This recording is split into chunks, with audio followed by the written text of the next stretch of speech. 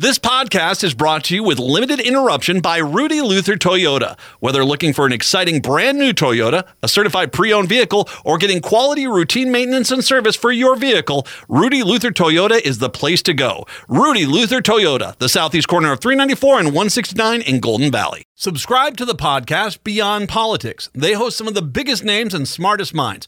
Beyond Politics is from a former Democratic congressman who helped ignite Barack Obama's campaign and a former campaign manager and political columnist. They go beyond the usual chatter on politics, news, science, and books. It's political and everything beyond on Beyond Politics. Subscribe on Spotify or wherever you get your podcasts.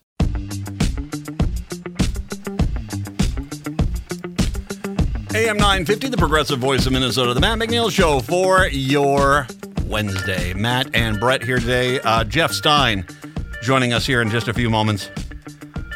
We'll talk about what it's like to get devalued. Hi, Brett. How are we today? Hi, I'm all right. There was a nice little tool that the Washington Post came up that lets you determine your home's home value if you used Trump numbers. Oh, does it? Washington Post? Okay, I got that on my phone. I'm going to go do it during the break. Okay, I'll tell you everyone. Yeah, your home is worth $6.8 million. $1 million. Oh, God. Last night, the A's are in town. God bless them. The soon-to-be Las Vegas A's. So I'm sitting there, and I get home, and I'm starting to put the show up and post the show up on the social media pages and stuff. And I've got baseball notifications on my phone, and dang, run walked in the first inning. I'm like, oh, yeah, this is good. Ding, Wallner grand slam. Oh, Oakland. I mean, do they have a sad trombone everywhere they go? Yeah, they should. That's a terrible situation with. How many years are they going to have to play under the argument that there's no one that team's going to be leaving? Because they're not going to be able to move to Vegas soon. Mm-hmm. That's what it's going to be, about a 3 or 4 year build on the new Vegas baseball park. Yeah. So they're going to have to play in Oakland. Hey guys, come on out. Yeah, no one's going to be at those games. Yeah, and why would ownership invest any money in the team anyway? Yeah, exactly. So that's a bad situation. But, hey, this is that. I want to point this out. That's what happens today when you're a community and you say, no, we're just not going to give you, $4 billion to build a facility to a billionaire. Well, eventually, we'll just move someplace else. And that's how they reward the fans. And that's just how they do it. And so, yeah, that's your cost of sports right there. Joy. 952-946-6205. 952-946-6205. Speaking of crime, we'll start the show off today with the crime report. And we got an update on the theft of the popular food truck, the Egg Roll Queen. And by the way, how dare you violate the Egg Roll Queen? A Woodbury man is charged with theft after prosecutors say he stole a backpack containing $1,000 in cash from a popular food truck and neighborhood pillar. Prosecutors say surveillance video led police to 18-year-old Frank Gums Jr. What is he, it's like a 1930s mobster. Yes, a known associate of Teddy Mollers. That's like a Dick Tracy gang. Exactly. Hey Teddy Mollers. It's Jimmy the Incisors over there, And where's the tongue? Well, I mean, that's, yeah. All right. That's the eternal question, isn't it? Frank Gums Jr., who's now charged with... That's a great criminal name. Sorry, I'm going to have a hard time with this one. Frank Gums. He's good. Is that what happened? I really sorry. Sorry. And it's a junior too, by the way, so Dad's proud. Yes.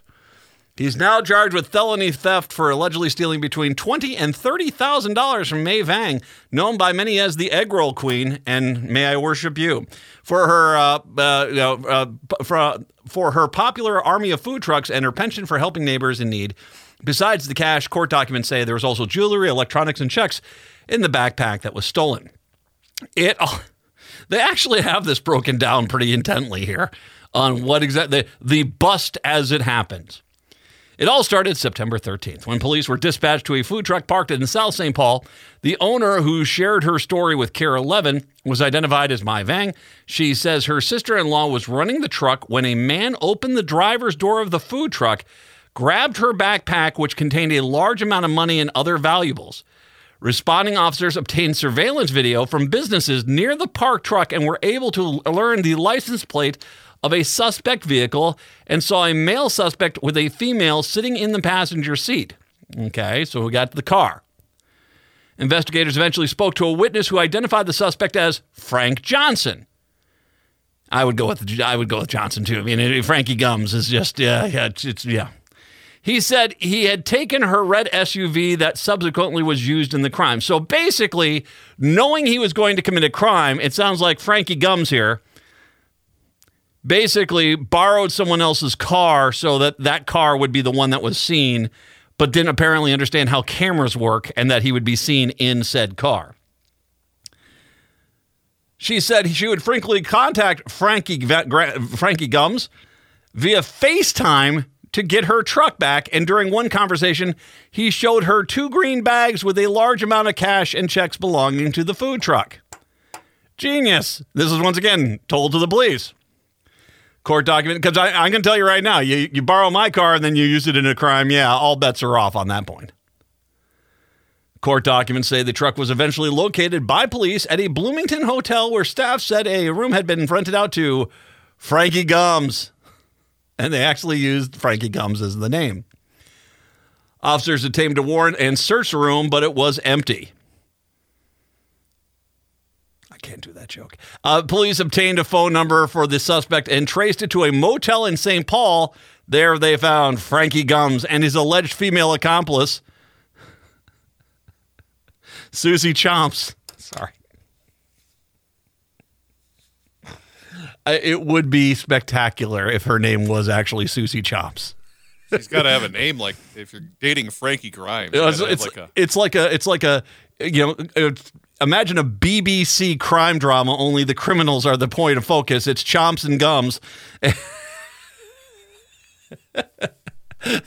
a buddy cop. Well, I mean, it was BBC. It'd be like a dentist's office where there's unrequited love. That's what it's like. Hello, Mrs. Chomps. So they basically found these two who tried to escape through a window. Good thinking. Both were taken into custody. When questioned, the alleged accomplice told investigators she and Frankie Gums were in South St. Paul on September 13th when they saw the food truck, bought something to eat, and went back to the car. She said told Gums not to do it and insisted she didn't know where the money went, although she's with him in these hotel rooms. Detectives then spoke with the defendant, who denied stealing from the food truck, even when presented with surveillance video showing him stealing from the food truck. Oh, classic Gums. It's a place to go, right? Did I get that right? But he couldn't be Frankie Gums anymore if he actually went to Shambhala. It'd be Johnny Smiles. Sorry. Oh, God. What was the toothpaste they used in Arrested Development? Gleam? It was a Gleam that was the running gag on that show. Oh, gosh, his teeth. Oh, those teeth, man. Frankie Gums, if you do need dental work, Shambhala Family Dentistry. Well, in a few years. 952-946-6205. Here's the other update we have in the crime report. So did you see the story? They accidentally released that one guy from Minnesota in Indiana. They released him wrongly. They apparently... In a segment from the movie Idiocracy, where it's like, I was supposed to be let go, or Monty Python and the Holy Grail. I was supposed to be, or not Monty Python and the Life of Brian. I'm supposed to be let go. Are you? Oh, okay. Well, all my best. No, just joking. I'm supposed to be crucified today. U.S. Marshal Service says Kevin Mason, a homicide suspect from Minnesota that was mistakenly released from custody in Indiana, oopsies, has been located and taken back into custody. Mason was located and apprehended around 1 p.m. in St. Paul on Wednesday. I would like to extend my sincere gratitude and congratulations to the USMS for concluding this manhunt and safely bringing Mason back into custody, Marion County Sheriff Carrie Forstall said in a press release. I guess Forstall is this is the Marion County in Indiana. Our federal partners have kept us informed throughout the entire process. We are truly thankful for their assistance and wide resources, most specifically the task force partnerships with local law enforcement agencies that have allowed him to pursue Kevin Mason throughout the country. Well, don't act like, okay, so wait a second here. Can you really charge this guy with more crimes and keep him there? Because once again, he just gets a call one day, say, oh, you're being released. What? I am? Okay. It's not the prisoner's responsibility to make sure the jailers are releasing him on the right day. You just, okay, I'm supposed to go. He gets released. I mean, that's the thing is, I mean, I don't get really the impression this guy was on the lam like that guy in Pennsylvania who Spider-Man'd up the wall.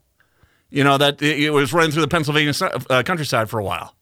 Yeah, a little different than that. I mean, this guy, you're thinking, what are you going to say? No, I'm supposed to be here a little longer. I mean, no.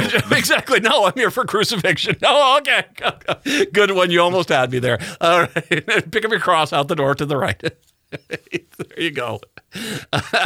Oh, Monty Python. Yeah, we're getting all the references in today. But, I don't, if this guy just went home, so say, I don't know what the whole story is, and I don't know if we'll ever know the whole story. But say this guy, Mason, was just released. He said, okay, gets out of the prison, says, hey, I get to come home. Can someone come pick me up? Someone picks him up, drives him home. He's sitting home having, watch that. And they come kicking in the door saying you weren't supposed to be released. I mean, did the guy really do anything wrong? I mean, if that's all that happened, I hope they don't charge him with any additional time because he didn't flee. He was released, and that's a big difference. And I got to imagine, too, I mean, if they try to install this, if they went to a court and said, you need to give him some more time because of this, that they would come back and they'd say that his lawyer would laugh them out of court. I mean, how do you accuse him of being the problem when he didn't do anything wrong? He was 28-year-old Mason was mistakenly released on September 13th from the adult detention center due to faulty records review by a staff member. So, yeah, I mean, if you want to get mad at someone, I mean, it doesn't sound like he killed anyone. It doesn't sound like he committed any crimes while he was out. Maybe he thought, hey, this is my lucky day. I'm going to turn my life around, goes home, and they come back. You don't know the circumstances here. I mean, I have no doubt in my mind they went into his house, arms, guns drawn and stuff like that to bring him on in. But I don't know if it's really something you're going to be able to necessarily hang around his neck per se in regards to culpability and fault. And that's more on the Indiana guys. 952-946-6205. 952-946-6205. We'll take a break. When I come back, apparently, remember when we were talking about Lifetime Fitness and they're basically telling old people, hey, the old wrinkly folks, guess what? You're not welcome all the time now in Lifetime Fitness. There's been a development on the story. We'll talk a little bit about that because as someone pointed out to me, this might not just be elderly people, which I'm going to be interested to see if Lifetime can survive a lawsuit on something like this. We'll come back and talk about that. It's the Matt McNeil Show right here on AM 950.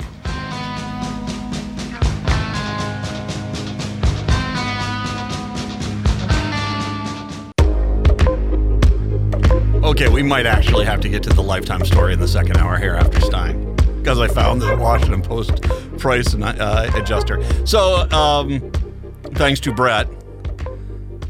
Of course, if you missed the story, yesterday Donald Trump was found guilty of fraud because what he was doing was when he was trying to sell property or when he was trying to get loans on property, he'd grossly inflate the value of the property to make himself seem more more wealthy. But when there was a liability associated with his property he'd cut down to bare minimums. But the obnoxious part was how much he overinflated the cost of his properties. And this is fantastic. Washington Post I'm going to give the Washington Post a credit on this one. The ruling walked through the scale of the inflation undertaken by Trump organization over the past 10 to 15 years. For example, consider the gap in valuation given to Trump's Seven Springs property in Westchester, New York. The judge compared it as appraised value with that was presented the statements of financial condition presented as potential investors, notwithstanding receiving market values from professional appraisals in 2000, 2006, 2012, and 2014, valuing Seven Springs at or below $30 million. Donald Trump's 2011 SFC reported the value to be $261 million. And his 2012, 2013, 2014 SFCs reported the value to be $291 million. Once again, the actual valuation of his property was $30 million. Now, it's been interesting because there are some idiots who are out there trying to scream, well, it's what he asked for. It's, okay, it's not a freaking Van Gogh. You know, if you look at fine art, if someone pays $40 million for a painting, well, that painting's worth $40 million. But we don't allow that for real estate because that would be wild real estate speculation, and it would allow people to basically crash the real estate market at home. And you could basically, outprice everything, and yeah, you can end up creating a mess. So that's why you have independent appraisers. And even when you do have a fine piece of art, there are plenty of independent appraisers who give their estimated value on it. And it might be a little bit more, go for a little bit more, it might go for a little bit less. But that's what the case may be. But it's not the same thing. So these Republicans out there saying, well, I think my house is worth a lot more too. I don't know what the big problem is. Well, you can't lie on filings. You have to have the actual price listed. And you sure can't say something that's worth $30 million is actually worth $261 million or $291 million. So basically, as you can figure out here, that the guy has been lying. The most contentious valuation was that applied to Mar-a-Lago, Trump's home in Florida, the cesspool that is the cesspool. It has been presented as being worth by the way, is there anything funnier than a guy living in Florida talking about how he wants to drain the swamp? Really? Really? Really? Good luck with your meth gators down there. It was presented, Mar-a-Lago was presented as being worth as much as $612 million in Trump's financial documents, despite restrictions on how the property could be used. An outsider appraiser put the value closer to $28 million. Just off a smidge. His excuse now is that, and by the way, listen to this. Well, the Saudis would have paid this much for it. What was that about the Saudis paying something for something? So you could just tell the Saudis a price and they gave you that much money? Oh, tell us more. That Mr. I was doing dealings with the Saudis while I was president. Yeah.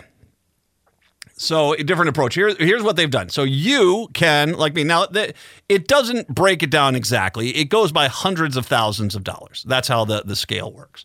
So I've got this set at $400,000. That's more than my house is worth, but just kind of it's the base scale of this. So say you own a house that's $400,000. Actually, I'll tell you what. Let's do it. Let's go down to $300,000 because I think there's a lot of people in the metro that's their house. That's $300,000. I think is pretty close to average in the Twin Cities metro. Okay. So say your house is $300,000, but you want to value it like Trump did with his properties, $300K. If you inflate the value to the extent that Trump inflated the value of Trump Tower, your $300,000 house would be listed at $818,479, an increase of $518,000. That's, yes, more than double. Yeah, that's a lot. You're more than doubling your home. Yeah, that's a smidge. Mar-a-Lago, oh my God. This is unbelievable. So I want to make sure you understand. It's like you say to yourself, it was a common bookkeeping error at every one of his properties. He was doing this over and over and over again at each one of his properties, grossly evaluating. And once again, this was such an easy ruling for the judge because they just hired a bunch of people that would appraise the price of these things and they came in at minuscule amounts to what Trump was saying they're worth. So if we use the Trump valuation for Mar-a-Lago and applied it to your $300,000 house here in the Minneapolis-St. Paul metro area, your house would be worth $4,636,191 up to $10,201,842 because He valued Mar-a-Lago at that much of of that high. A $300,000 house, he valued it at $10 million. Jesus. And by the way, shame on every bank. Is there anyone, don't tell me the banks weren't somewhat deeply involved in all this. Have you ever tried to buy a house? The bank wants the appraiser to go through it and look at it. So how in the hell did this guy get these loans and stuff like this? Was he able to list stuff on documents? And at no point did the bank go out there and say, wait a second, our appraiser out there saying it's worth only, $300,000. I don't know about you, but when I went to the bank, I said, my home's worth this much money, and they just took me at face value. And said, reckless speculation is always the best fiscal policy, if I can say. They wanted no documentation. Oh, yeah. Handshake. Your word is good with us, Mr. Orange Man. And good luck eating that hamburger in your 70s. Your judgment can't be questioned. Jesus. Hello, bucket of chicken. I've missed you. If we took that $300,000 house in the metro area and applied the Donald Trump Seven Springs evaluation, that house would be worth $2,910,000. Using the inflation applied to the property at 40 Wall Street, we would get a value ranging to $787,000 in 2011. Then there are the golf clubs, inflating your $300,000 home in the same degree as the inflation applied to the club at Briarcliff. Your house would be listed at $1,335,095, only off by $1 million. Only off by $1 million. If you used the inflation for his club in Los Angeles, his $300,000 club is actually listed as $1,061,000. The Washington Post at the end. Congratulations on your sudden surge in net worth, and good luck in court. Good luck with all that. And yet, once again, because the national media, first of all, can I just say this? It's embarrassing how little the national media has covered this. This guy was lying through his teeth for years on the values of his property. And yet, it's the mentality is today, sure, he was found to be a criminal, but man, he's got some plucky ideas for the economy. Like you can just skip past this. While at the same time vilifying Joe Biden. Oh, no one trusts Joe Biden with the economy. You know who I trust Joe Biden far more than? Donald. Oh, my $300,000 house is worth $10 million. $10 million.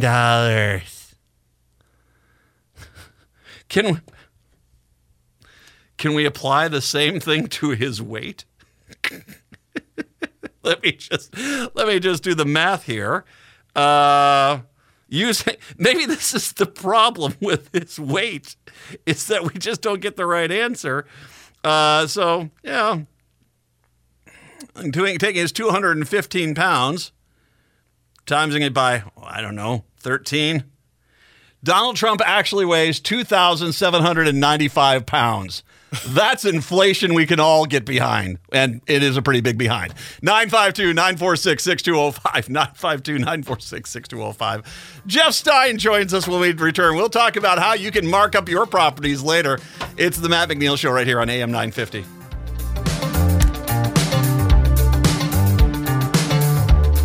This is Chad. Jeff.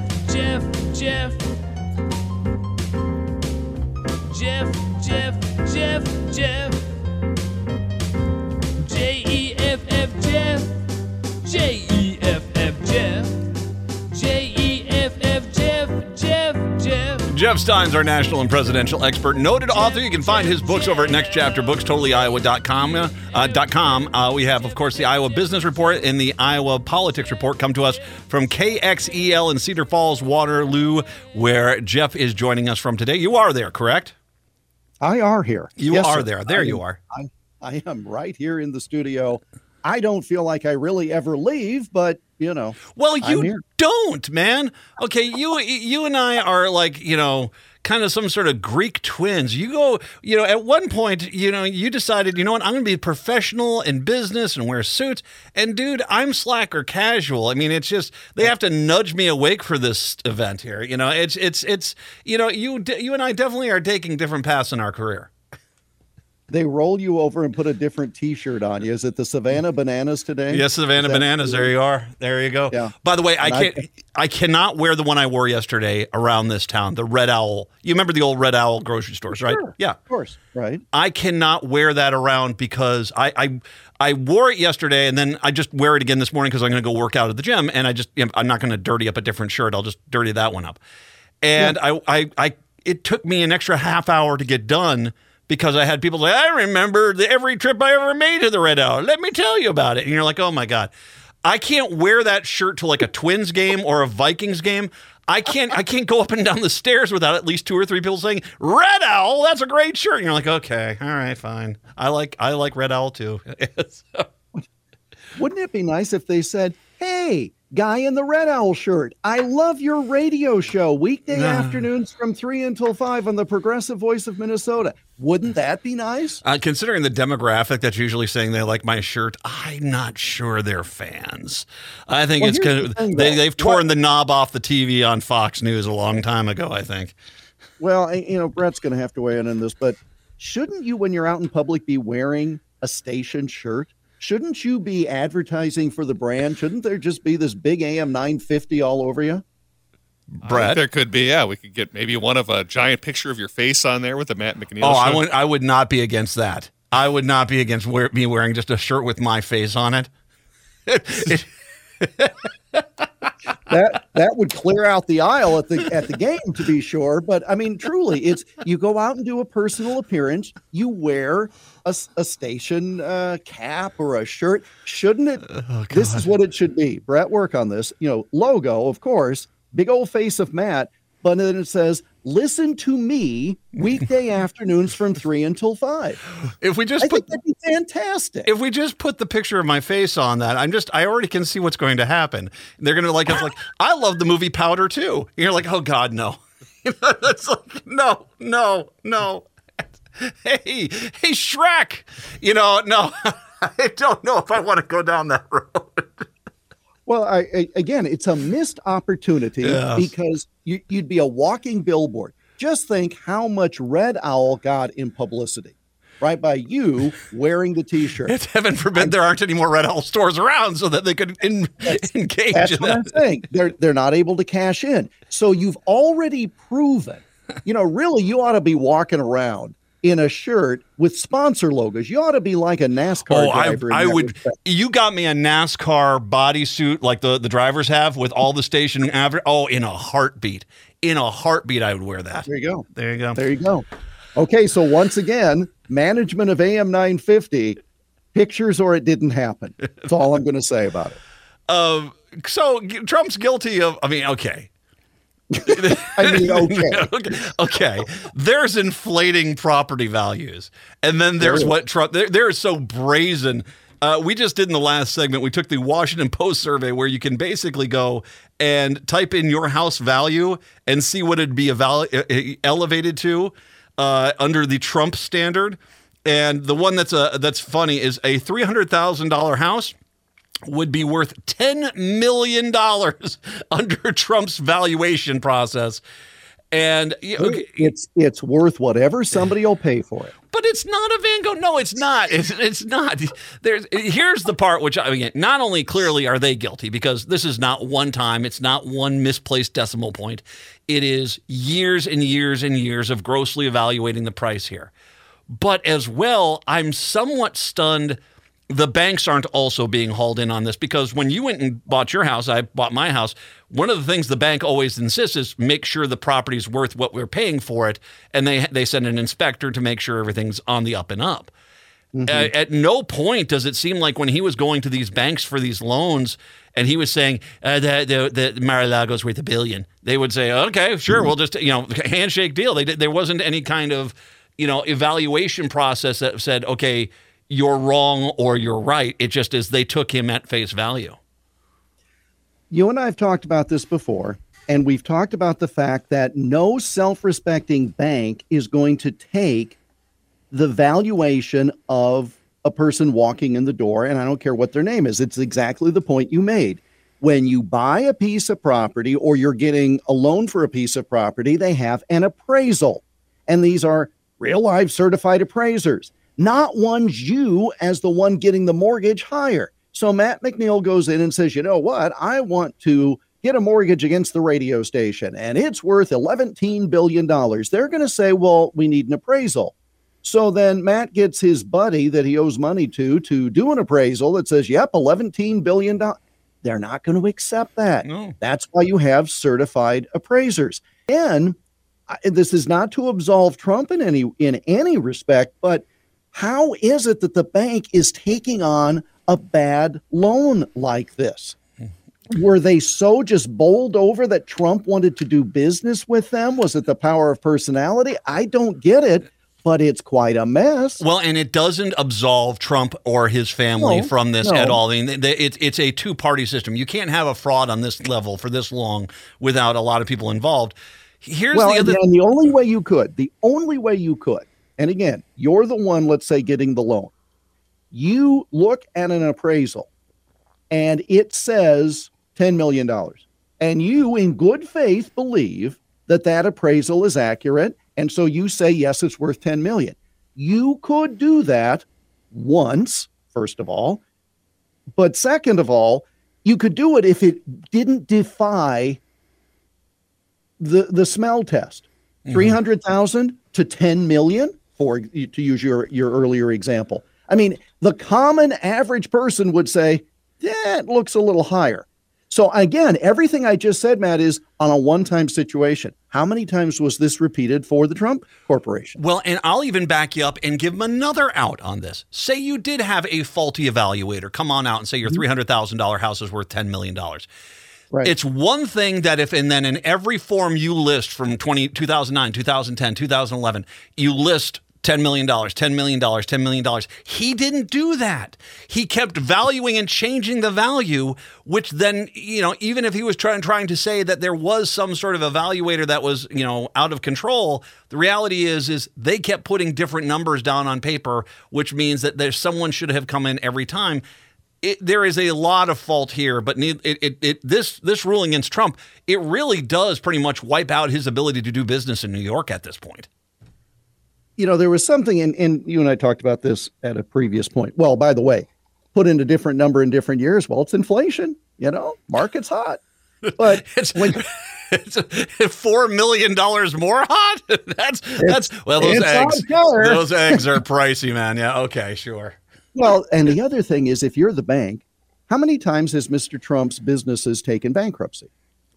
Multiple. I think he's up to 8 or 9. Oh, well, and I don't even know how many, but even if it was one, if you took bankruptcy and then went into the bank, aren't they going to look at you a little more closely? I would say yes. All right. So now go to this. Now I don't even remember what we were talking about here. It's maddening because when you put the dollar amounts on there, and this is something that's been rumored for so long, the New York Attorney General, and this was something Trump world was really going on and on about. She campaigned saying, you elect me Attorney General and I'm going to get Trump. I mean, she basically said that. And they all said, well, it's ridiculous, et cetera, et cetera. But if you can prove it, it's not boasting, no. Right? I mean, if she went into this saying, I'm going to get Donald Trump. Now, I don't like that as a campaign slogan, okay, for a prosecutor. I want a prosecutor who says, I will, bring everyone to justice. She lasered in on him. She got elected, and she's able to marshal a case. Okay, it may be she may be biased as all get out, but if there are facts to support it, it ain't biased. Well, if you're going to give them that many facts, and I mean, it clearly is bugging Trump. I mean, he has gone ballistic ever since this, because this is his entire thing. I'm a very wealthy, successful business person that's worth billions, and he still is worth millions. It's just he's not worth billions, and he just doesn't like the reality of that coming down on him. Cassidy Hutchinson. Now, you're going to be obviously one of the things you're very quick to say when we talk about individuals and their books that are coming out about anyone. It's one person talking here. Mm-hmm. In the case, they do open themselves up for lawsuits. And funny story, a lot of times there's no lawsuits to challenge this stuff. Yes. When she's talking about Trump, and I'll just briefly mention this, the fact that part of her story is that Trump was screaming, hang him, hang him, hang him on January 6th while he was watching this. Yeah, I don't quite that revelation is that he was screaming about hanging Mike Pence while he watched the coverage. And the fact that when he screamed it, then it was all of a sudden being said by the crowd. That's just, once again, fascism 101. I mean, it is terrifying to think that someone was in the White House of the United States. Once again, one person saying it right now, although there's a lot of evidence that he was indeed encouraging this. But with Cassidy Hutchinson, the fact that we had a president in the White House allegedly screaming to hang the vice president while they were president is... I mean that is beyond believable in regards to anything. I mean, it's like a bad Gerald Butler movie, for God's sakes. Well, now you've just made the point of the right. It is beyond believable. Because is this not the same woman who was on the Trump payroll, personal payroll, for months after Trump left office? And isn't she the one in the book that also claims that Rudy groped her? But there's a lot of stuff here. And what you're saying is this, is it believable? But there comes a point when the 23 women that accuse him of sexual assault, the Fulton County DA, the federal investigators, the Jack Smiths, the fact we have boxes and boxes of classified documents in a bathroom, we now have all the fraud that's being thing. It's not like this is, an angel who all of a sudden has one person besmirching them. This is someone who this actually plays directly in their timeline. This is who they are. And if at this point, after all of this stuff, you look at Cassidy Hutchinson and it's like, well, just how can you believe her? Well, we can believe her because Trump himself admits to half this stuff. And you have to. That's the paradigm of the modern Trump supporter, is that you have to deny that he's done the things that he is actually bragging about doing. Well, and the thing, and you said, and that's why I picked up on the phrase you said, it's beyond believable. But it's Trump. What have you heard from the White House that day previously? That he sat and munched on a cheeseburger and was enjoying what he was seeing on TV. Okay, if in fact you've heard that previously, and I think that is an accurate recitation of what we had heard previously, now you add a couple of details, does it then become much more plausible? Yeah. All right. Now, again, I can play both sides of this street very easily. Why is it she stayed on Trump's payroll for so many months? Because you need a job. Why is it that she saved some of these assertions until the book? Because that's what you do to sell a book. I mean, but it's also what a lot of other Trump officials have also done. Now, yeah, exactly. So the point is, I am not going to simply accept everything she says or reject everything she says. Haven't read it, haven't investigated it. It's just, again, there's so much. This is the thing. And this is where this is important, to me anyway. This is the very thing, Matt, that leads a lot of people who voted for Trump twice and otherwise are disposed to vote for him a third time, that leads them to say, I'm going to look around a little bit, because they like the Trump from 2015/2016 to the point that they voted again in 2020, but they don't want the drama. Mm-hmm. So let's just assume, for the sake of argument, that everything the young woman wrote well, they're all young to me. I'm 60 well, years old. You and I the same, man. It's like, hey, youngster. Jesus. Hey, little girl. Yeah. No, I mean, if you assume that everything that she said is false, it's still out there. It's still swirling around. And this is the kind of stuff that there are a lot of people who say, I like the guy, I like what he did, but I just can't do it a third time because there's too much drama. Yeah. And that's one of the problems. So again, assume that everything she says is a lie. It's still a problem for him from an electability standpoint. But really, the person that doesn't come out well in this book is not Trump. I mean, he doesn't look great. It's Mark Meadows, who needs a sad trombone every time he walks into a room at this point. I mean, it's Meadows sounds like just the most pathetic human being. And the fact, I did love the thing that he's, you've burned leaves, you've had a campfire, you've done these things, and you smell like the campfire. That apparently Mark Meadows is walking around the White House smelling like he's been out roasting marshmallows all the time because he's been burning so many documents for Trump. I mean, there is just a caravan of lunacy that was in that White House.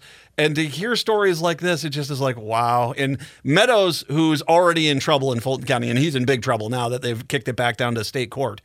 The fact is now you have all this out there as well. He definitely is a guy that's his reputation will never at best recover. He might end up being in jail at some point. If you do not do a promo where your program is called, what was it? The Carnival of Lunacy? What did you just call it? The Carnival of Lunacy, yes. Yeah. Or the Caravan. The Caravan of Lunacy. The Caravan of Lunacy. I knew I should have taken notes. Yes, the Matt McNeil Show. A Caravan of Lunacy. That's the T-shirt. There you go. See, with the sad trombone sound in the background. A picture of Brett playing a trombone in the background. Okay, here's the thing with Meadows. Why did he take the job to begin with? That is something that has puzzled a lot of folks. He had a very safe congressional seat, as I understand it, as I recall. Why would you take the job as chief of staff in a short-term situation? Did you think that you were going to be the heartbeat away, not as a vice president, but you could leverage it because you'd watched too many episodes of The West Wing and you thought that if he got reelected, you were going to be the power behind the throne? I don't know. But the fact that, again, nice analogy this time of year, you come into the house, you've been burning leaves? Yes. Yep. I mean, and so this is the thing. I don't know why he took the job to begin with. I'm not sure that he was terribly good at it. He tried to roll so that he wouldn't get charged. That didn't work in Georgia. Yeah, it's a real, I'm sure he's looking at the resume going, man, that was a mistake. Well, maybe those boxes in the bathroom were actually labeled firewood. And let's face it, Mark Meadows was, if you're looking at a character from entertainment to compare him to, the Gimp from Pulp Fiction had more dignity. We'll take a break. When we come back, the shutdown in the government is going to happen. We'll get to that in a second. Jeff Stein joining us. It's the Matt McNeil Show right here on AM 950.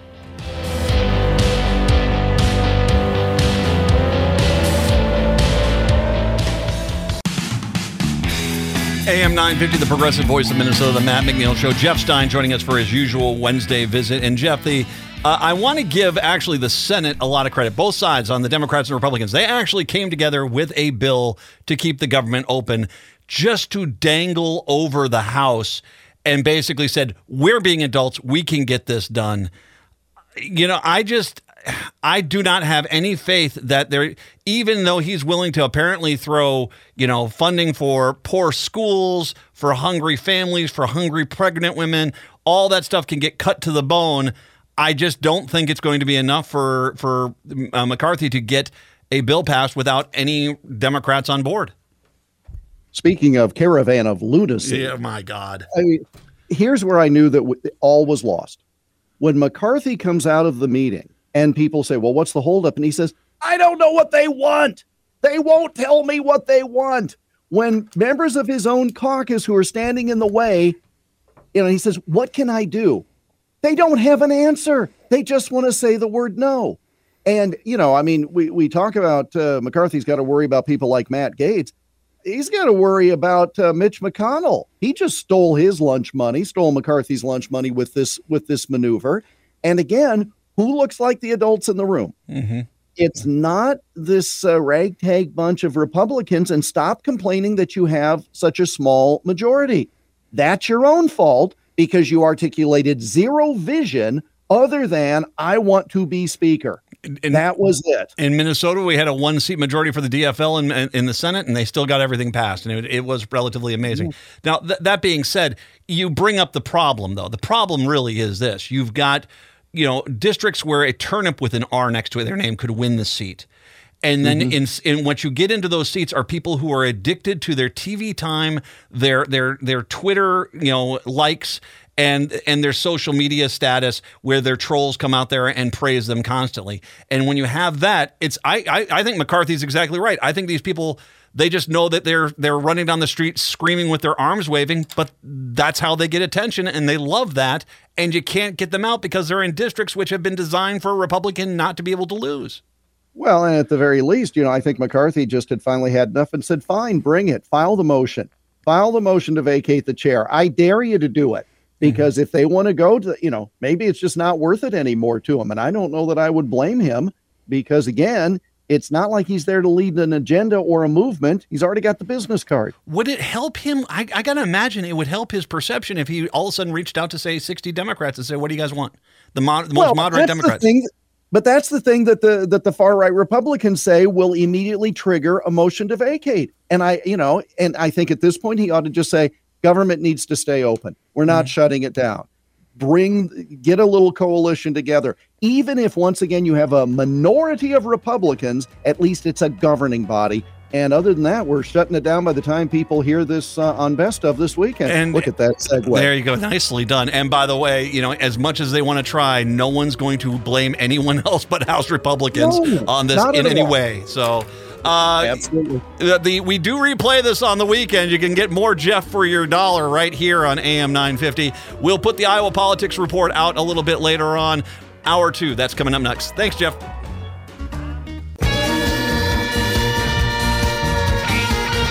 Hour 2 of the show here on your Wednesday. Matt, Brett. And once again, when exactly do we air that Jeff Stein magnificent bit of beauty on the weekend here? You can now hear that after the New Home Cringe show, which is at 2 o'clock. Your show is at 2:30 with Jeff Stein. There you go. Right after. And that's on what day? Sundays. And he's right. The government could be shut down by the time we get to that show, because that's October 1st. So it could be shut down. Oy, oy, oy, oy. 952-946-6205, 952-946-6205. I'm glad we do things right here in Minnesota. I just caught this, and this is a tweet from our governor. High-paying jobs plus paid leave plus good schools plus adult use cannabis plus reproductive freedom equals the best state, millennial math. And it links to a Fox 9 story. Get ready for it. Get ready for it, because it's going to happen. A new study ranks Minnesota as the best state for millennials. Yay! With hey kids, it's the old daddy zaddy. Is that the term?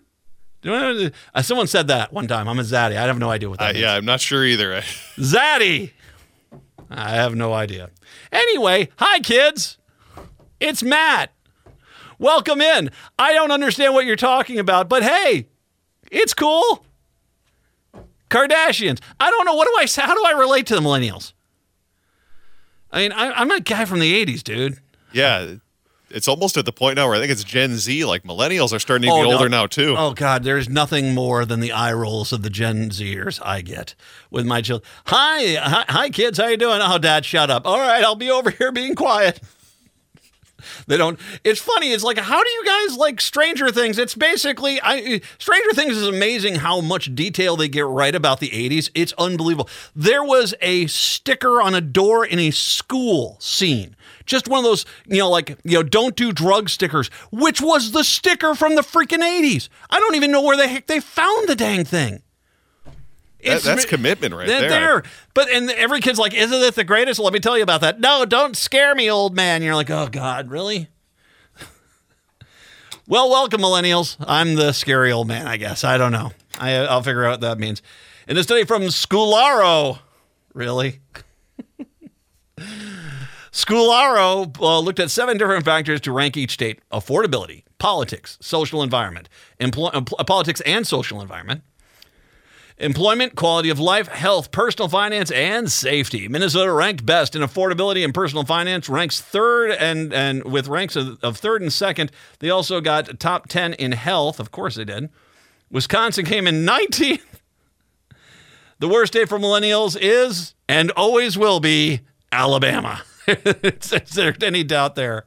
Not stunned at all by that, yeah. No. I figured it had to be a red state from the South. Considering that's a state that basically is still working pre-2000 millennial timeline, I don't think that that's a bad thing. Hey, Wisconsin, you're number 19. We're number 1.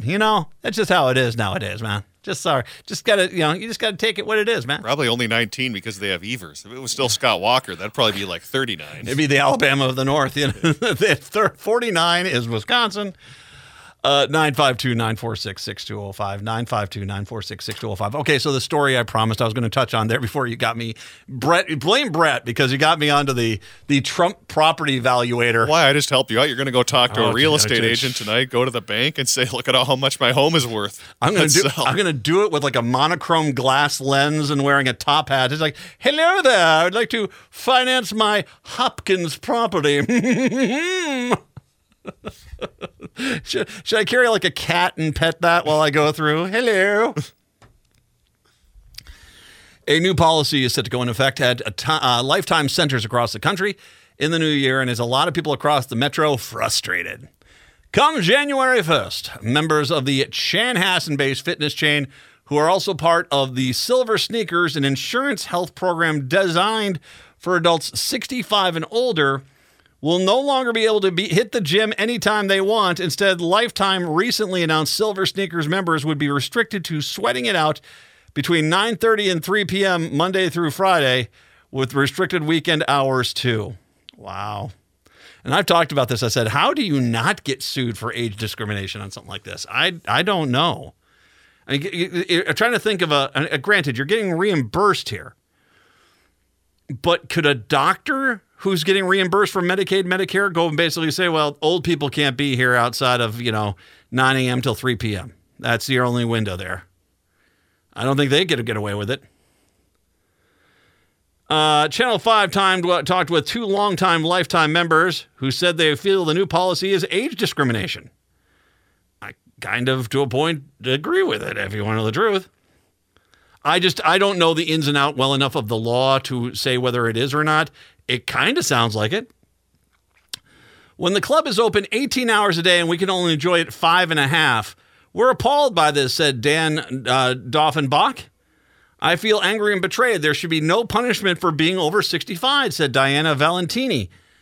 I do not see the times for any other age group being restricted.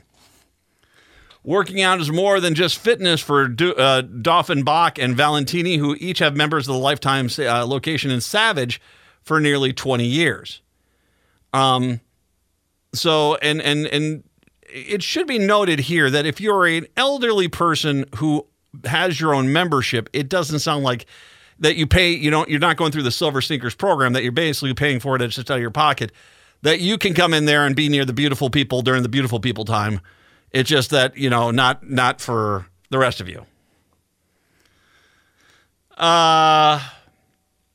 Most of my really good close friends that I've been keeping through my life, I've met through the gym, says Valentini. I've met a lot of people that vet in gym too. It's a great place to meet people. Valentini's close circle consists of about 18 fitness lovers who, along with daily chats at the gym, get together every Friday for happy hour. It's a tradition that started about 3 years ago, Valentini said. We have a great time. Both Valentini and Doffenbach work out at the Lifetime between 5 and 7 days every week at the same time each day. Dan walks through the doors at 6:15 a.m., Diana at 3:15 p.m. However, those decades-long routines will be brought to a halt soon with the new policy at Lifetime. I feel we're being punished for being a little older, Valentini said.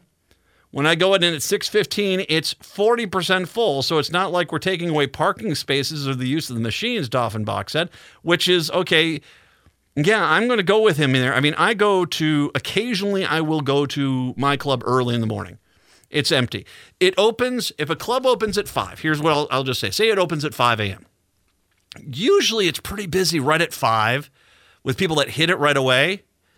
By the time you get to 6, it's pretty empty up until about 9 or so.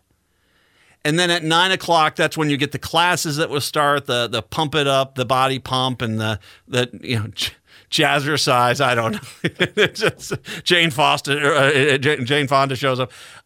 You can dance like the solid gold dancers. I don't know what it all does, but you've got those classes that are in there.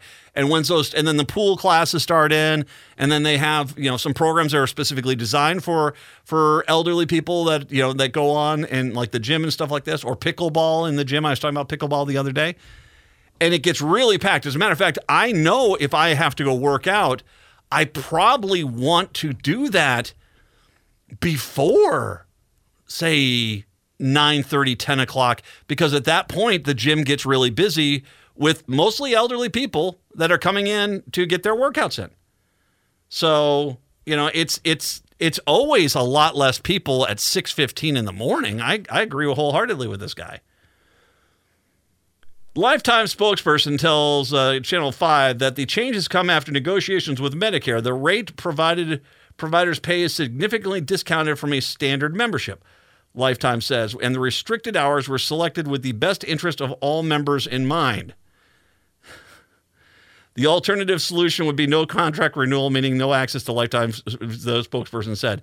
Wow. You guys, first of all, you need to do public relations a little bit more, because this doesn't come out well. And it comes in, and someone brought this up to me, and I don't know the details, but they say if you're restricting the cheaper memberships that are reimbursed through Medicare, well, then aren't you restricting like the memberships for people who are disabled, who are using Medicare to offset the cost of that?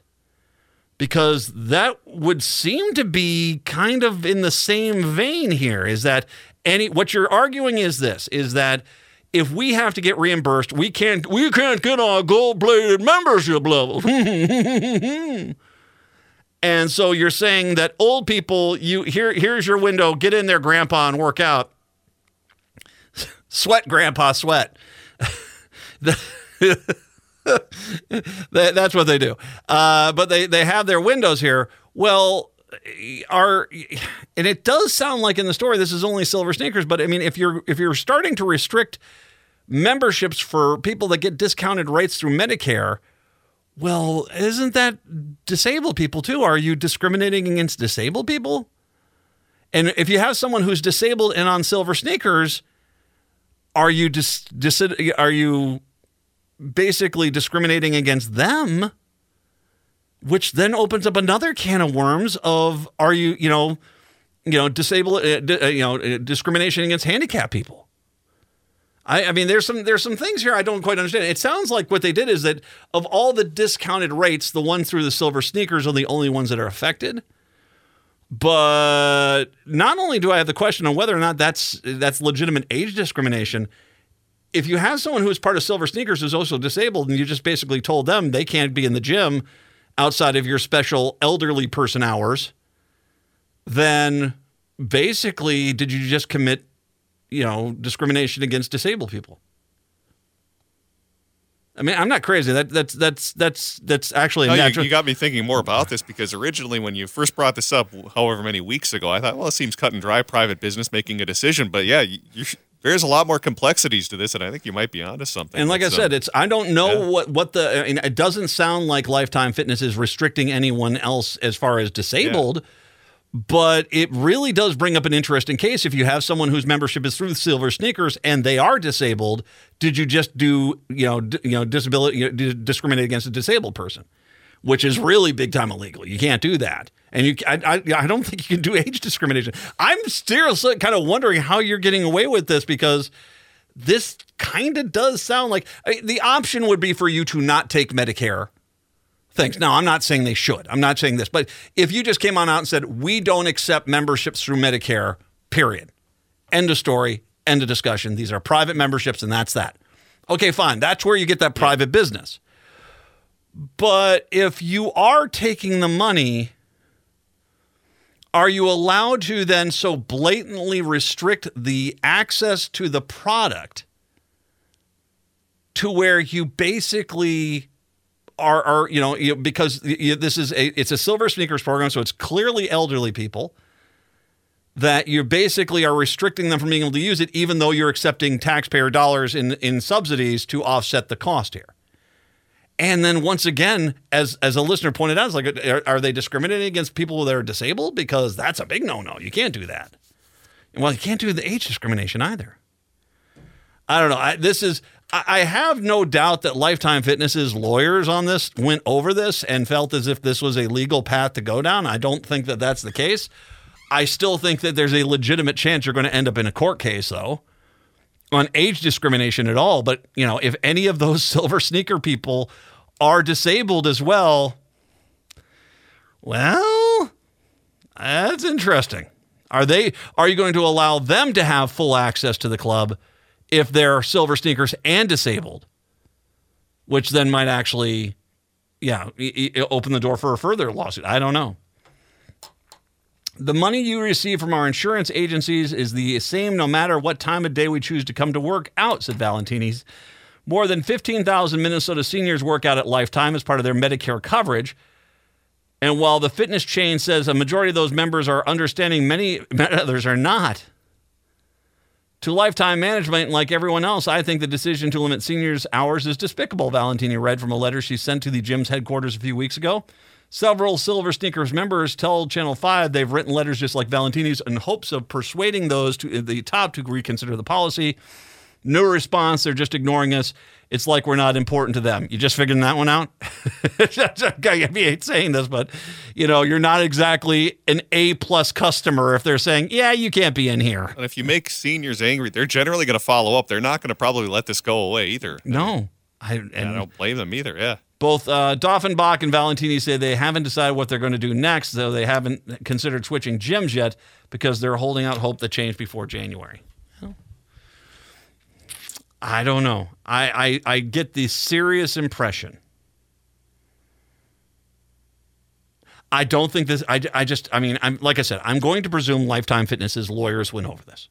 That they didn't just do this on a whim and a prayer and think that this was going to get away. So I'm going to presume that there is no case for them to be able to get sued for age discrimination. But it does, like I said, if you have someone who's in the Silver Sneakers program who's not only an elderly person but also disabled, and you say you can't come into the club, and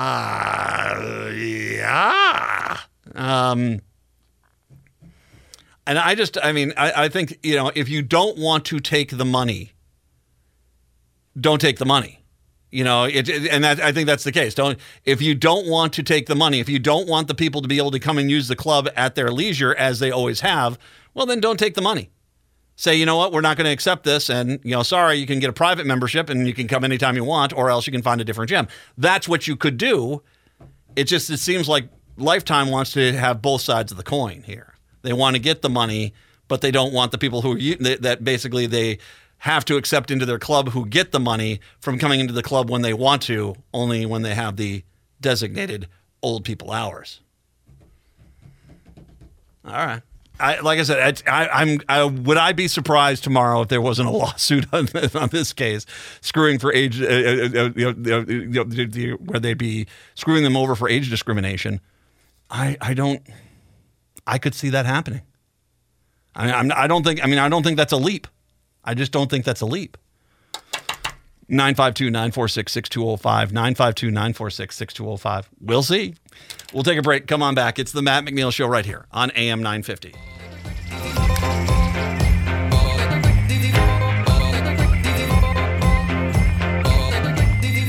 I'm alright. Nobody but about me. Why you got to get AM 950, the progressive voice of Minnesota. It's the Matt McNeil Show. This, just getting this one posted on Twitter here via David Slotnick. The Delta CEO concedes the Sky Miles changes probably went too far and says that some of the modifications based on customer feedback will be announced in the coming weeks. We talked about that before the story on this. It kind of made a lot of people mad, man. And so, that's not how you reward their most loyal customers. Let's put it that way. Absolutely not. Kind of relates to the other story we were talking about. Yeah, you got to treat your customers well, and Lifetime and God, I'm about to call them Northwest Delta. Northwest Delta. Over at Not Gold's doing this. Gym there, Yeah, and over at over at Pan Am. I'll tell you what, they're all just great, aren't they?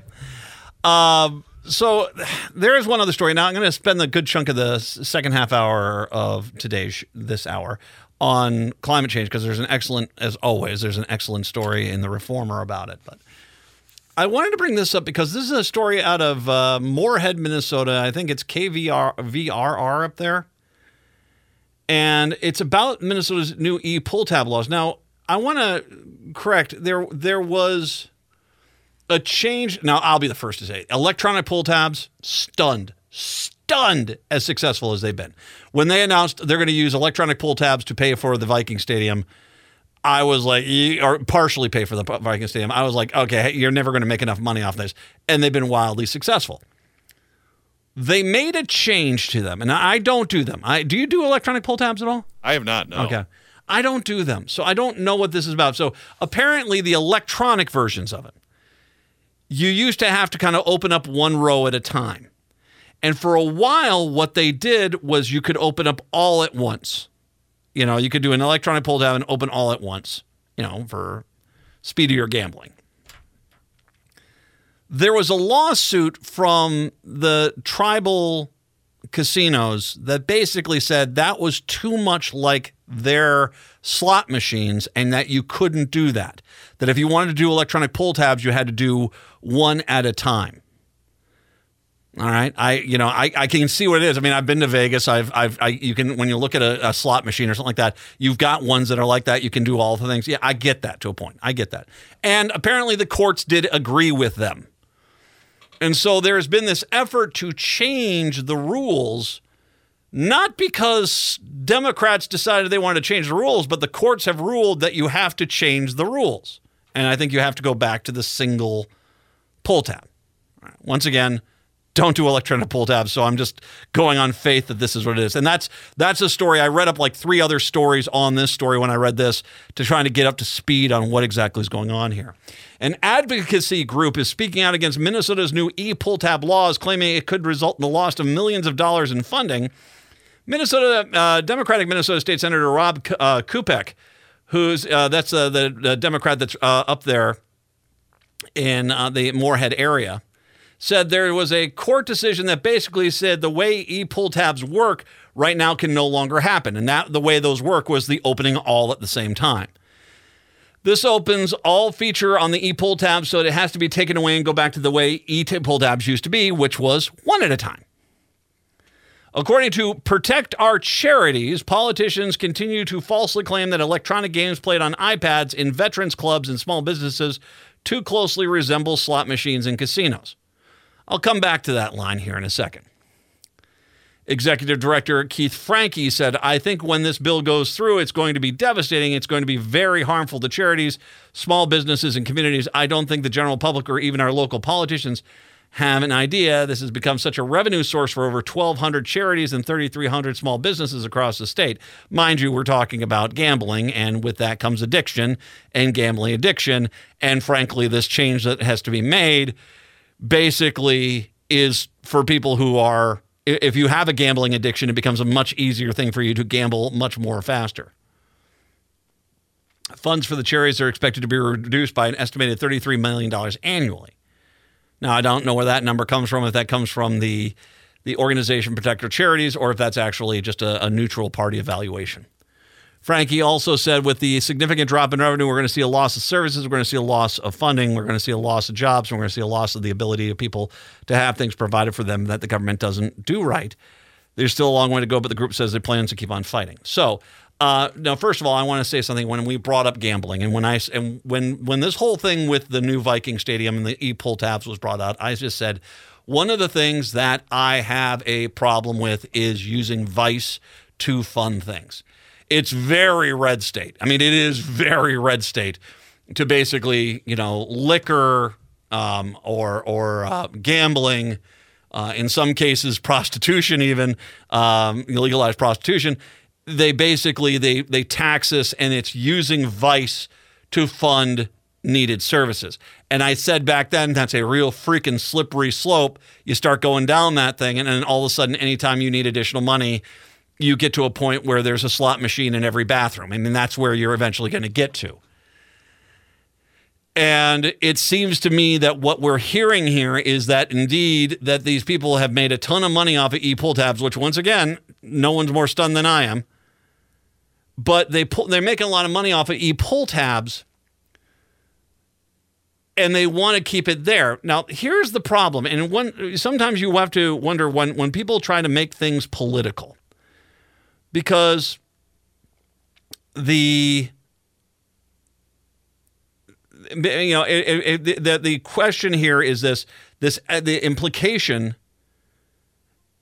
Reading this paragraph, according to the Protect Our Children's, politicians continue to falsely claim that electronic games played on iPads in veterans clubs and small businesses too closely resemble slot machines and casinos.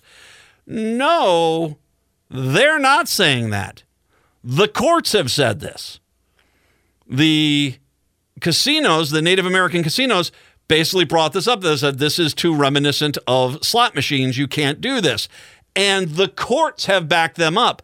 Your implication that the politician, in this case Minnesota State Senator Rob Kupek, is somehow responsible, that he just decided one day that he was going to change this. No, the state has to change this. The state doesn't have any choice in it. The courts have basically said it's too much like a slot machine. You have to change it. And so you may not like this.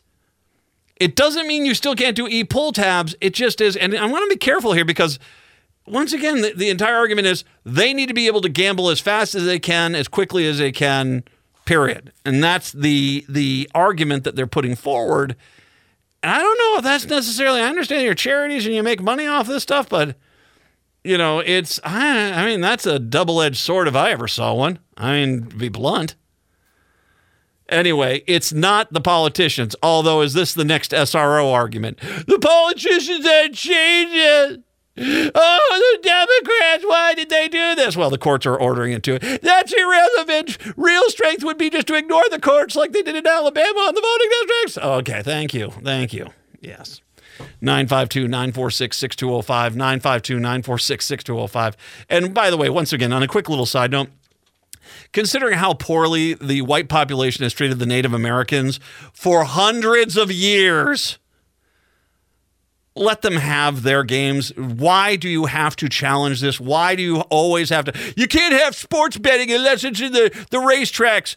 No, let the Native American casinos have them. Just let them have them. It's the least we can do. And yet, sometimes, even when we have a court telling us we have to stop doing it, how dare we stop this? Yeah. 952-946-6205. We'll come back, talk the environment a little bit when we do return. It is the Matt McNeil Show right here on AM 950.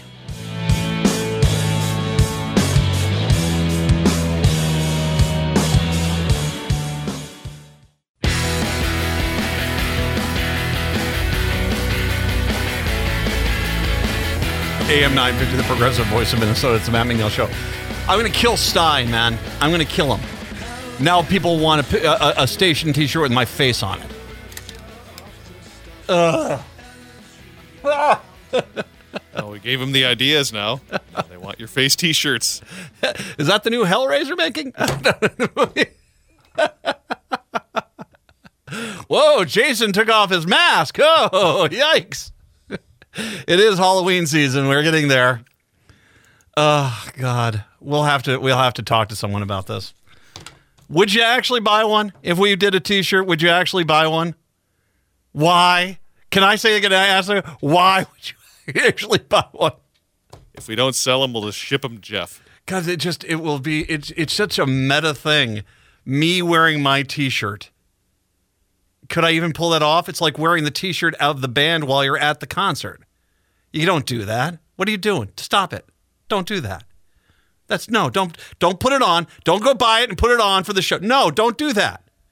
The day after, you wear it the next day. Guess where I was? 952-946-6205, 952-946-6205. Thanks for that, Jeff. That's going to be part of my Christmas gift to you. I guarantee you that. Actually, really quick, if I could mention this here, the principal of Roseville Area High School is seeking to reassure parents after 2 guns were confiscated from students in separate incidences this week. Yikes. Dr. Jen Wilson sent out a message describing the 2 incidences, which reportedly took place Monday. In the first, the principal said the staff was working to de-escalate a conflict among a group of students when they were told one of those involved had a gun. Wilson said the student's bag was searched. The weapon was found and handed over to Roseville police. The student was detained by authorities. In the second incident, Wilson said staff was performing what they called a routine search after reports of a student was not following school rules. Multiple staffers responded. The incident reportedly moved outside the school and a gun was found and secured. It was the first incident the student was detained by police. Should be noted, really quick, I went and checked this out. Roseville does not have SROs in it right now. They made the decision this year with the new rule changes to not have SROs. So somehow they managed to keep the kids safe and confiscate the 2 guns without SROs in the school. I just want to make sure I point that out, considering that's an entire argument they're making, is that there's no way a school could possibly be safe unless there's SROs in there. And that is the case, that school is safe. And I imagine there's going to be more on that there. From Axios, the past 2 summers in the Twin Cities was the past summer was the Twin Cities' 5th warmest on record. The average temperature was 74.7 degrees. 2 daily record highs were broken or tied. While measurements began in 1873, you don't have to go far back to find the hottest summer on record. That was 2 years ago, 2021. The average temperatures hit 75.6. The odds of severity of extreme heat events are rapidly increasing as the climate warms in response to human emissions of greenhouse gases. This past summer featured the warmest June, July, and August on record globally. It was also the warmest on record for nearly 5% of the contiguous United States. Now, I say this because climate change is clearly an issue here. But yet, there has been this, I can't stand it when idiots try to be clever. I cannot stand it. And whether that's Pete Buttigieg and when he was being questioned on Capitol Hill, or if it's people, there's a representative in Illinois who did this, and there's other people that have said this. They've got this new thing. It's like climate change. Well, where I'm from, it's called summer, winter, fall, and spring. I got a zinger. Zinger! Put you in your place. And as Buttigieg kind of just looks at him and says, well, sir, that's the seasons changing. That's not climate change. That's something else completely. I bring this up because this is the new thing. It's summer and winter, and that's the climate change. And I want to point out, even with the undeniable evidence that climate change is wrecking us right now, the Republicans still, their default setting is climate change does not exist. So next year, when they all come running around going, hey, where did you ever get the idea Republicans don't think climate change is real? You guys keep insisting it's not actually happening when it is happening every day, which goes to then an article, this is a commentary that was in the Minnesota Reformer, and once again, if you're not on the Minnesota Reformer, you're just wrong. It's just exceptional. The climate is always changing, so goes the popular refrain from climate deniers who continue to claim there's nothing special about this particular moment. There is no climate crisis, they say, because the Earth has survived dramatic warming before. Republican president, by the way, if you know anything about the history of the planet, I don't know if that's necessarily your winning argument. If you mean the time when all but 5% of the world's life was wiped out? Oh yeah, that was a dreamboat of a time. There's nothing left. Republican presidential hopeful Vivek Ramaswamy recently exemplified misconceptions about the planet's climate past when he inserted that carbon dioxide as a percentage of the atmosphere is still in a relatively low through human history. He didn't just make a false statement. Carbon dioxide concentrates are the highest they've been in at least 4 million years. He's also showed fundamentally wrong thinking about the climate crisis. So I want to make sure we understand something. They'll say, carbon dioxide is that bad. They're outright lying. It's actually the worst it's been in 4 million years. What threatens us today isn't the particular concentration of carbon dioxide in the atmosphere or the precise temperature of the planet, alarming as those two metrics are. Instead, it's the unprecedented rate in which we are increasing carbon pollution through fossil fuel burning and the resulting rate at which we're heating the planet. Considering the warming event that paleoclimatologists point to as the best natural comparison for the rapid greenhouse-driven trend we're seeing now. So these are people who have studied the history of climate on the planet, and they're saying they're bringing forth the most comparable thing they know of in the past to what's going on right now. The Paleocene-Eocene thermal maximum happened 56 million years ago, roughly 10 million years after the demise of the dinosaurs, which itself was caused by climate change, a massive asteroid impact event that led to global dust storm and in turn rapid cooling. The PETM warming result was unusually large for a rapid injection of carbon dioxide into the atmosphere from volcanic eruptions in Iceland area. Global temperatures increased by approximately 10 degrees Fahrenheit in as little as 10,000 years, rising from the already steaming baseline of 80 degrees Fahrenheit, possibly up to a sauna-like 90 degrees Fahrenheit. So basically, 10 million years after the dinosaurs, a bunch of volcanoes blew up in Iceland, covered the world with carbon dioxide, and it caused the Earth's heat to rise basically 10 degrees in 10,000 years. That warming rate of about 1 degree Fahrenheit per century is extremely rapid by geological standards. By the way, compared to what we're doing right now, it's 10 times slower than the warming of today.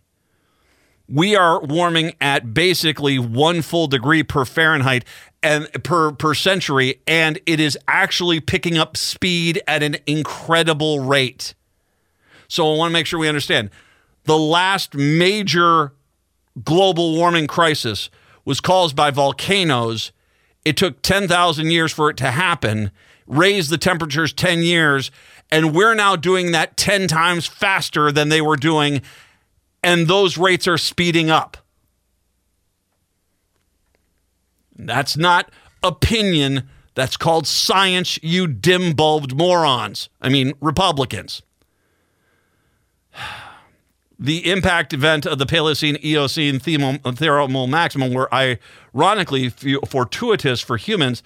They paved way for our ancestors. The extinction of the dinosaurs, except the ancestors of birds, created a new niche for early mammals, and the stifling conditions of the Paleocene-Eocene thermal maximum selected for small arboreal mammals, including the oldest primate identified clearly by fossil materials, a primitive lemur-like creature named Drinorminosaurus. Okay. Phil. We'll call him Phil. I like Ginormosaurus. Phil. The Phil, the ancient lemur. Without evidence of these two events, our species wouldn't have arrived at this moment, in contrast to the current warming, which plenty of evidence shows is a threat to even our existence. Extinction followed another warming period in our more recent past, when the last ice age ended about 18,000 years ago. Driven by Earth's changing orbit relative to the sun and boosted by a heightened greenhouse effect as warming oceans gave up their carbon dioxide in the same way an open bottle of warm soda loses carbonation. The planet warmed by about 10 degrees Fahrenheit over the subsequent 8,000 years. That rate of warming, which again was about 10 times slower than the warming today, was rapid enough to wipe out entire species. Gone were the magnificent woolly mammoths, the mastodons, giant ground sloths, saber-toothed cats who had roamed the plains of North America. A combination of climate change and overhunting by Paleo-Americans did them in. Our societal infrastructure, upon the more than 8 billion people now depend, was built around a global climate that was stable for thousands of years. The viability of that infrastructure depends on our climate remaining close to as it was, or at least changing slowly enough to the rates of environmental change don't exceed our adaptive capabilities as a species and a civilization. What finished off the dinosaurs and the mastodons was a climate that shifted too rapidly away from where they were adapted to. In the first case, cooling, and in the other case, warming. And that's our challenge today. Can our big brains save us this time? They can if we make proper use of them and learn the lessons offered by Earth's past. Paleoclimate data characterizing past episodes of natural climate change, such as Paleocene-Eocene thermal maximum and a peak of at least the last ice age, allow us to test the models that we use to project future warming. Our models pass these tests, reproducing the paleo data from historic periods when driven by estimated changes in greenhouse gases and sunlight through those periods. The paleo data, in turn, helps us refine the models. The end result is that we can trust these models to peer into our climate future. They tell us that we can avoid a catastrophic trajectory for our global climate if we reduce carbon emissions substantially over the next decade. So this fragile moment in which we find ourselves is, in fact, a critical juncture. As Carl Sagan said, we are at a crossroads in human history. Never before has there been a moment so simultaneously perilous and promising. The choice of peril and promise is ultimately still our own.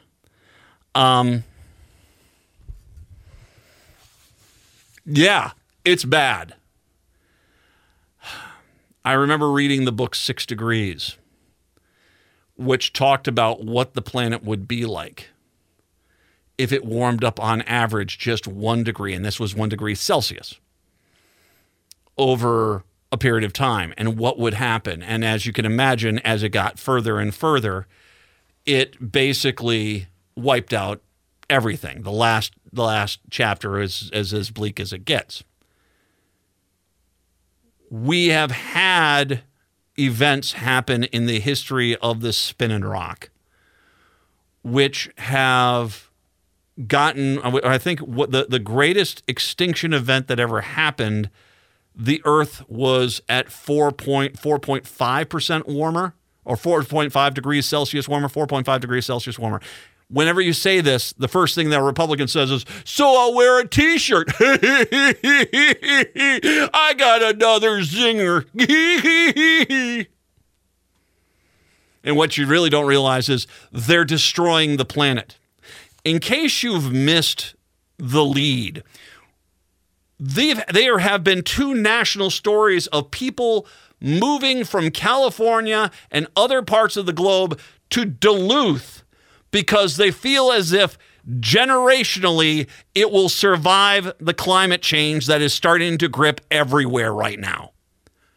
Duluth. People are moving up there. They already are saying to themselves, it's going to be so different than it was. We see it everywhere we look. Birch trees don't grow down in the Twin Cities anymore. They look like crap and we used to have birch trees everywhere. It's too warm. Heck, they're starting to look strained when you go into the northern part of Minnesota. You don't see moose. You don't see red foxes anymore. You don't see half the animals we used to have around here because they have to keep moving further frickin' north. We have water tables that are disappearing, partially because it's drought, partially because we have farmers who keep draining off the damn water. We have half the freaking country on fire at any given damn time. We have hurricanes that basically scour the southeastern United States clean. We have hurricanes now hitting California, for God's sakes. And all we have is a bunch of Republicans who keep sitting there and saying, climate change, that's summer, winter, August, and spring. Or autumn and spring. You get my point.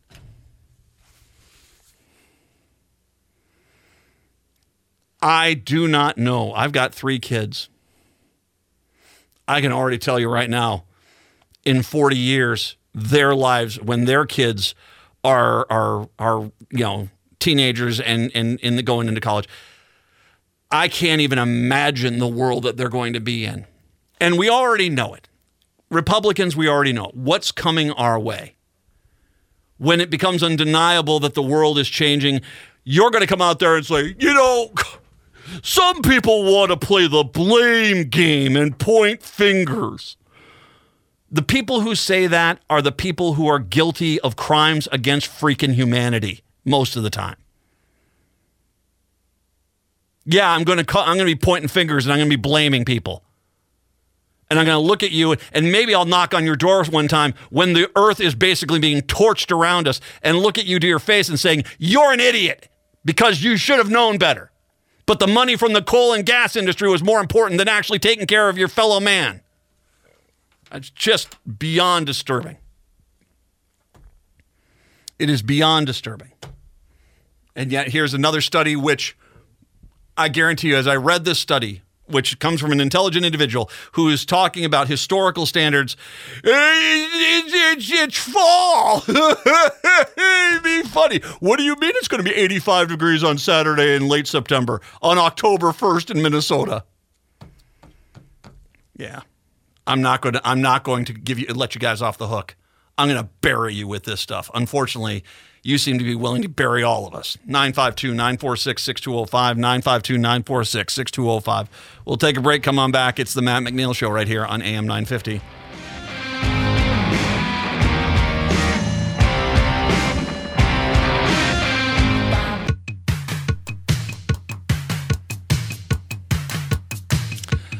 AM 950, the progressive voice of Minnesota, the Matt McNeil Show. 952-946-6205.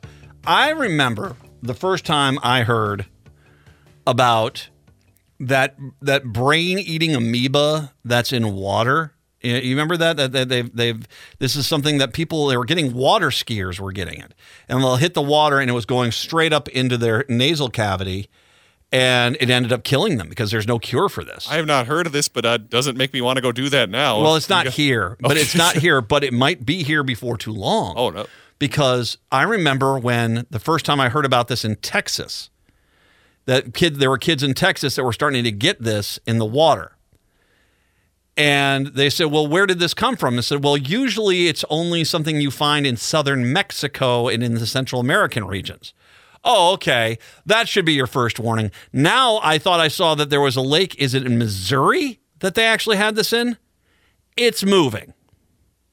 It's moving. And it can it can survive only in areas as it gets warmer, and it keeps getting warmer. And all of a sudden, these same people who are like, climate change myth, and all of a sudden you have an amoeba that usually lives near the freaking equator that's taking up residence in Texas. And all of a sudden on their lake, it's like, my property values are going down. You guys need to do everything in your science ability to save my property levels. I can't just raise them like Trump does. Views of the amoeba, that gives you another 20 million right there. Views of the amoeba. Jesus. Don't give the guy any ideas. Well, he'll think he's talking about Eric. Anyway, no, I'm sorry. It's the amoeba. He's back again. He wants a hug. Get away from me, amoeba. Oh, God. This should scare you to death. This should terrify you. We are destroying this planet. And we're doing it with a smile on our face. Because I think that people... It's not like people are saying to themselves, oh, I'll just move to Canada. I'll just move into northern Canada. There's plenty of space in Alberta and Manitoba, but the northern parts there, we'll build a life up there. No. First of all, I don't know if Canada's going to let you in. Second of all, they're not even thinking about that. What they're saying is that somehow, some way, after years and year and year and year of things getting hotter, that somehow, some way, things are going to get cooler again, just overnight. And we're going to have a really cold year, and they're going to be like that. And it's gotten so pathetic that the right, basically, anytime it gets cold, not that it could be still 10 degrees above average, but it's a colder day. There's like, see, it's cold now. You see, no problem.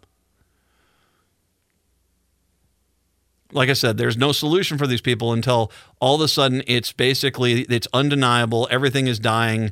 They can't grow plants. They don't have water for their taps. They've got strange, weird things trying to kill them, and every animal that used to live around there is no longer anywhere to be seen.